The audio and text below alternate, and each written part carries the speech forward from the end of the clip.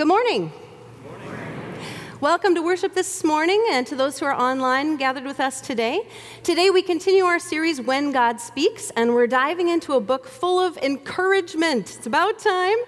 The book of Haggai is a book all about rebuilding. So at this time, I'd like to invite the ushers to come forward and hand out Bibles if you would like to use one this morning as we look into the little book of Haggai. It's found on page 1382 of your Quest Bible. And the book of Haggai comes after the first wave of God's people come back from exile, and they come home to discover the temple has been destroyed and their homes have been destroyed, some pretty hard realities to face. But in spite of that, they knew the time of destruction was now over. They were in a new season, a time to start over. But how do you start? Have there been times in your life when, after going through a hard season, you finally get through to the other side, to a place of relative calm, and even though you know it's time to find a new normal, you're kind of in shock? Hard hits come in our lives in all different kind of forms. And the loss of a loved one, and then facing a completely different world without them afterward. And the loss of a job, trying to figure out, what do I do now? Or maybe in sending a kid off to college after a very frantic season of activity, facing a very quiet house. Or maybe it's losing a senior pastor, trying to guess what the next chapter will be in a very much-loved church community. But the book of Haggai speaks to people who are in that in-between place, where they've been through a heavy season of struggle or loss, and then they found their way home, but they haven't yet found their way back to their purpose, their home, but they haven't really found their life. Do you know what that's like? Well, God in his love won't leave them there, or us either.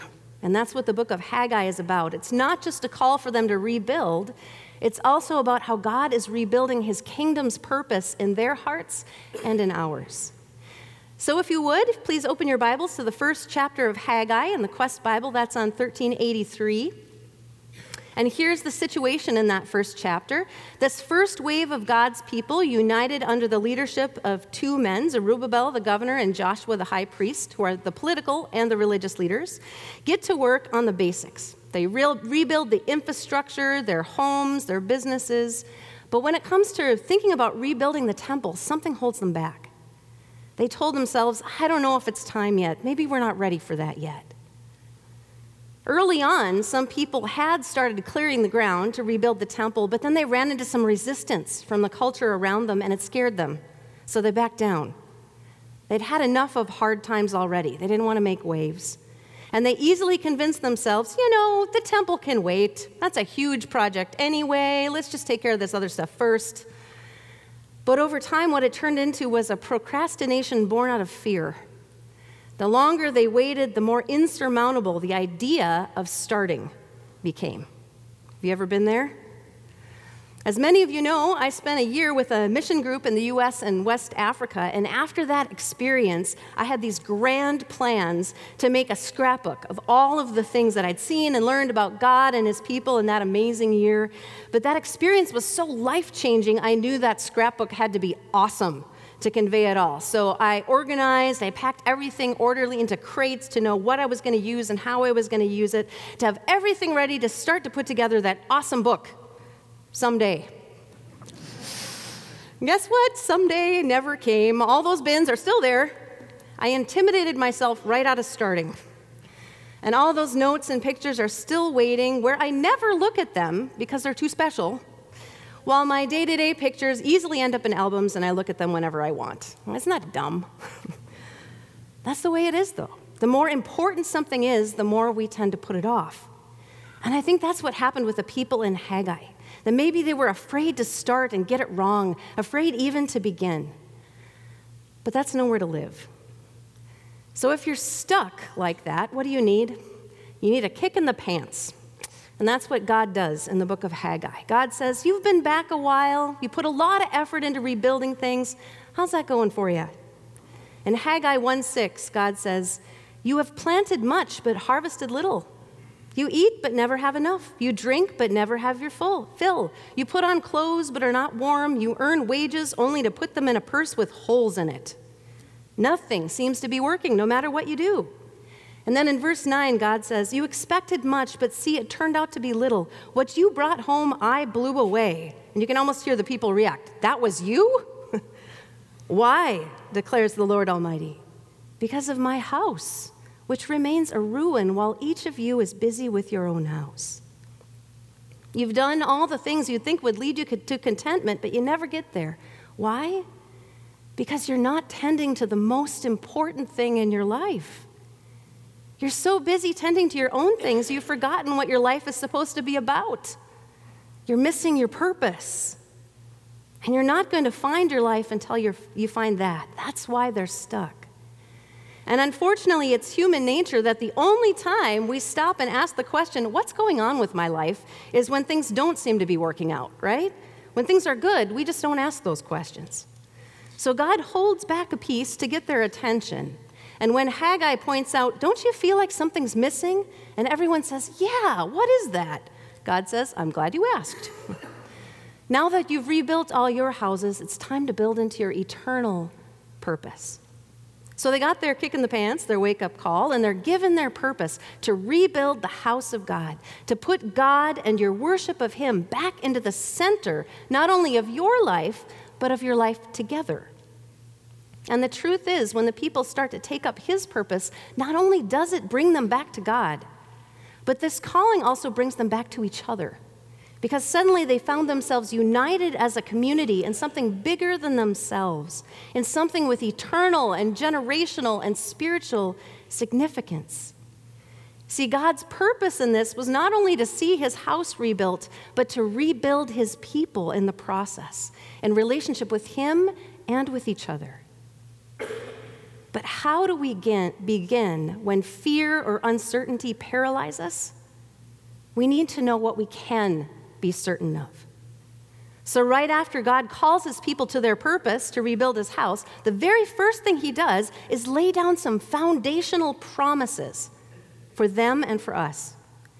And the first promise is the promise of His presence. In Haggai 1:13, it says, "Then Haggai, the Lord's messenger, gave this message of the Lord to the people.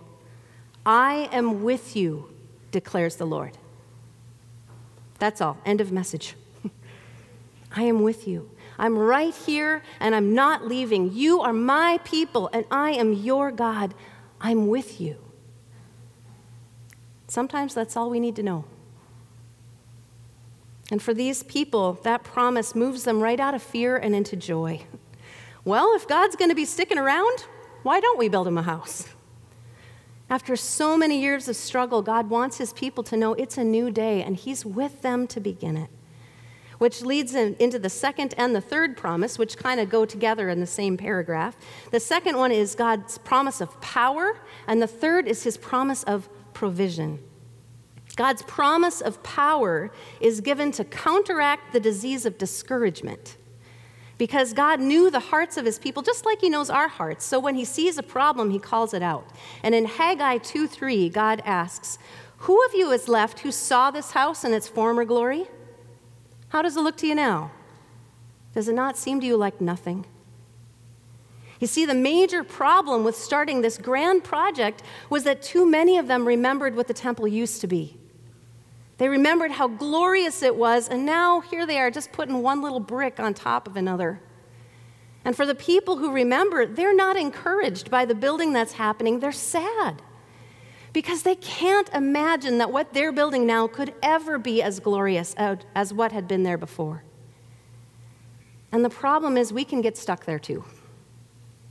It's so easy to think back to the glory days of what God did in our lives and then look at our world today and just get sad that we don't see people experiencing and being shaped in faith in the same things that shaped us or thrilled us or made our hearts sing. And we can grieve that because those things that God used in our lives to form us and teach us and inspire us were good. And God was good to us through them. But when that nostalgia for past glory gets in the way of joining into the work that God is calling us to do to build up His house now, that can be a major problem. It's not a modern problem, it's a human problem. And it's what was happening in Haggai, so God calls it out. He says, "You who remember how glorious the temple used to be, does this work you're doing now seem like nothing to you?" Implied answer, I know it does. But God answers that with some promises in Haggai 2. He says, but now be strong, Zerubbabel, declares the Lord.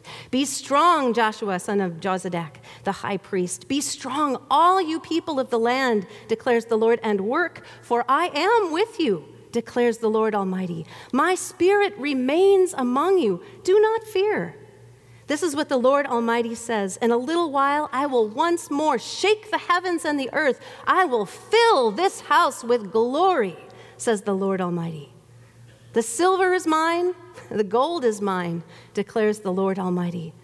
The glory of this present house will be greater than the glory of the former house, says the Lord Almighty. Greater glory. That's the promise, that God is not finished with us yet. And what's being built now won't look the same as it did in the past, but that's not what made it glorious.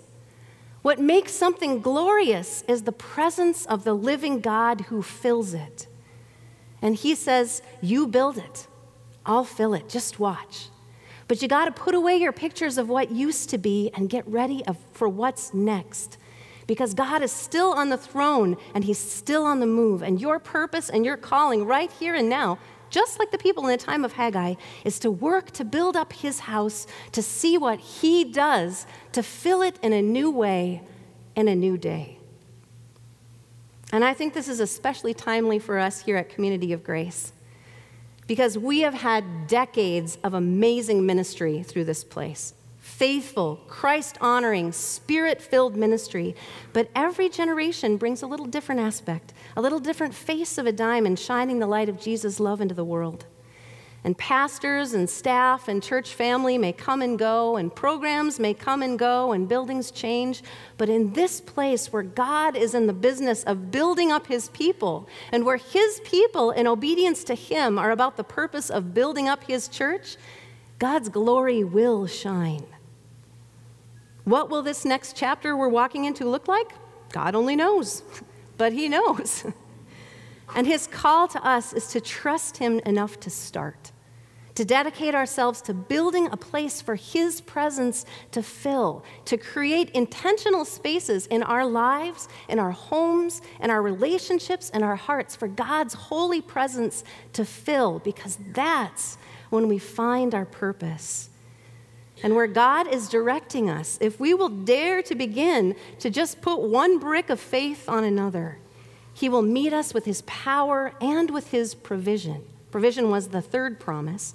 God says in Haggai, the gold and the silver, they're mine. What God is saying is if he calls you to do it, he will provide what you need to do it. But how he provides might surprise you. Before Francis of Assisi was known as a saint, he thought his purpose was to be a soldier. But his first time out on the battlefield, he was immediately captured to get a ransom from his rich father. And Francis was humiliated and discouraged. And after he was ransomed, he went home to regroup.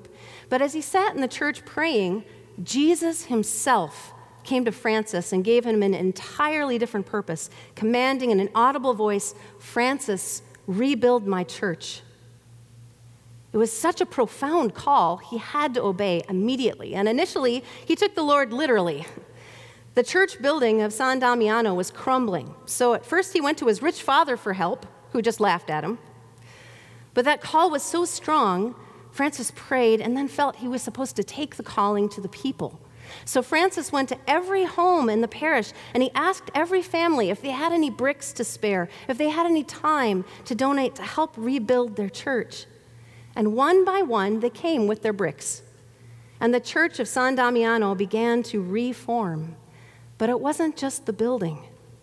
In that process, something else happened too. Because soon Francis began to understand that Jesus didn't just mean for him to rebuild a building, that it's Jesus' people who are the church. And it was they who needed rebuilding from the foundation up. You see, Francis began to realize that the people didn't really know who Jesus is. The sermons they heard were in Latin, a language they didn't understand. They didn't have Bibles and they couldn't read them anyway. And other than what they could pick up from the pictures in the cathedrals about the birth and death and resurrection of Jesus, they really didn't know anything about Jesus, his words, his actions, his character, his love. And Francis started to wonder, how could they love, much less imitate the love of a Lord that they didn't even know? No wonder Jesus' church had begun falling apart. It was missing its foundation upon which everything else needs to be built. And Francis realized this call to rebuild the church one heart at a time would be accomplished by helping each one build on the foundation of Jesus' love, his character, and most of all, his gift of saving grace. And in a time and a season in the world where the church was floundering in a sea of corruption and skepticism and scandal, Francis was used to begin a whole new era of spiritual awakening in the church by simply teaching and imitating Jesus so that others could come to know the Savior he loved. Francis put together groups to tell the stories of Jesus in the villages through skits and songs to bring people back to the heart of the good news for them. Francis heard the call to rebuild, but really, as he faithfully called others to help him in that work, what he found was that God was recreating him and them as his people. And that's the whole reason God calls us to join him in this purpose, that as he uses our hands, he also forms our hearts. God is the one who rebuilds his church. And it's he who does the healing and restoring and renewing work, but he chooses to do that through us because we are the living stones, the lives that make up his people. And he calls his church the hope of the world. And you know, that calling for us hasn't changed. Jesus and his words and his actions showed us the God who loved us. And after his resurrection in Matthew 28, Jesus stated for us our mission and our purpose to build up the church, not necessarily by building up brick and stone, but by building hearts in his love. Jesus said, "Go therefore out into all the world and make disciples of all nations, baptizing them in the name of the Father and of the Son and of the Holy Spirit, and teaching them to obey all that I have commanded you." And then Jesus ends that with a foundational promise, "And I will be with you always, even to the end of the age." Which brings us to the last promise that God gave for those who would seek to build up his temple, the promise of peace. In Haggai 2:9b, God says, "And in this place I will grant peace, declares the Lord Almighty." See, there's no peace like the peace that we know when we find ourselves in the presence and the purpose of our God. And that's what Jesus was sent to bring us. In John chapter 2, we see Jesus enter the temple of God. But what he saw was not people who were looking for the purpose of God's heart. What he saw was a people so wrapped up in trying to get things right themselves, buying and selling their sacrifices, that they had made no place for God to fill them. So Jesus turned over the tables and he emptied those money bags and he reminded them God's house was to be a house of prayer. What we need doesn't come from what we build, but what God builds in us. What we need most is to seek him. And seeing what Jesus did, the temple leaders were furious and they demanded an explanation. And Jesus told them what he was doing. He would tear down this temple and in 3 days rebuild it. And he did. You see, the most powerful place of God's dwelling on the earth was in his Son, Jesus. And when Jesus laid down his life into the hands of a sinful world, the holiest of all possible temples was destroyed. And nothing we could ever build will ever rival the glory of the temple that was Jesus Christ on the earth. And at his death on the cross, his disciples grieved that bitterly. We will never see God move like that again. But surprisingly, that wasn't true. God wasn't finished with us yet. When Jesus rose, defeating sin and death, he rose to create a whole new beginning for our relationship with God.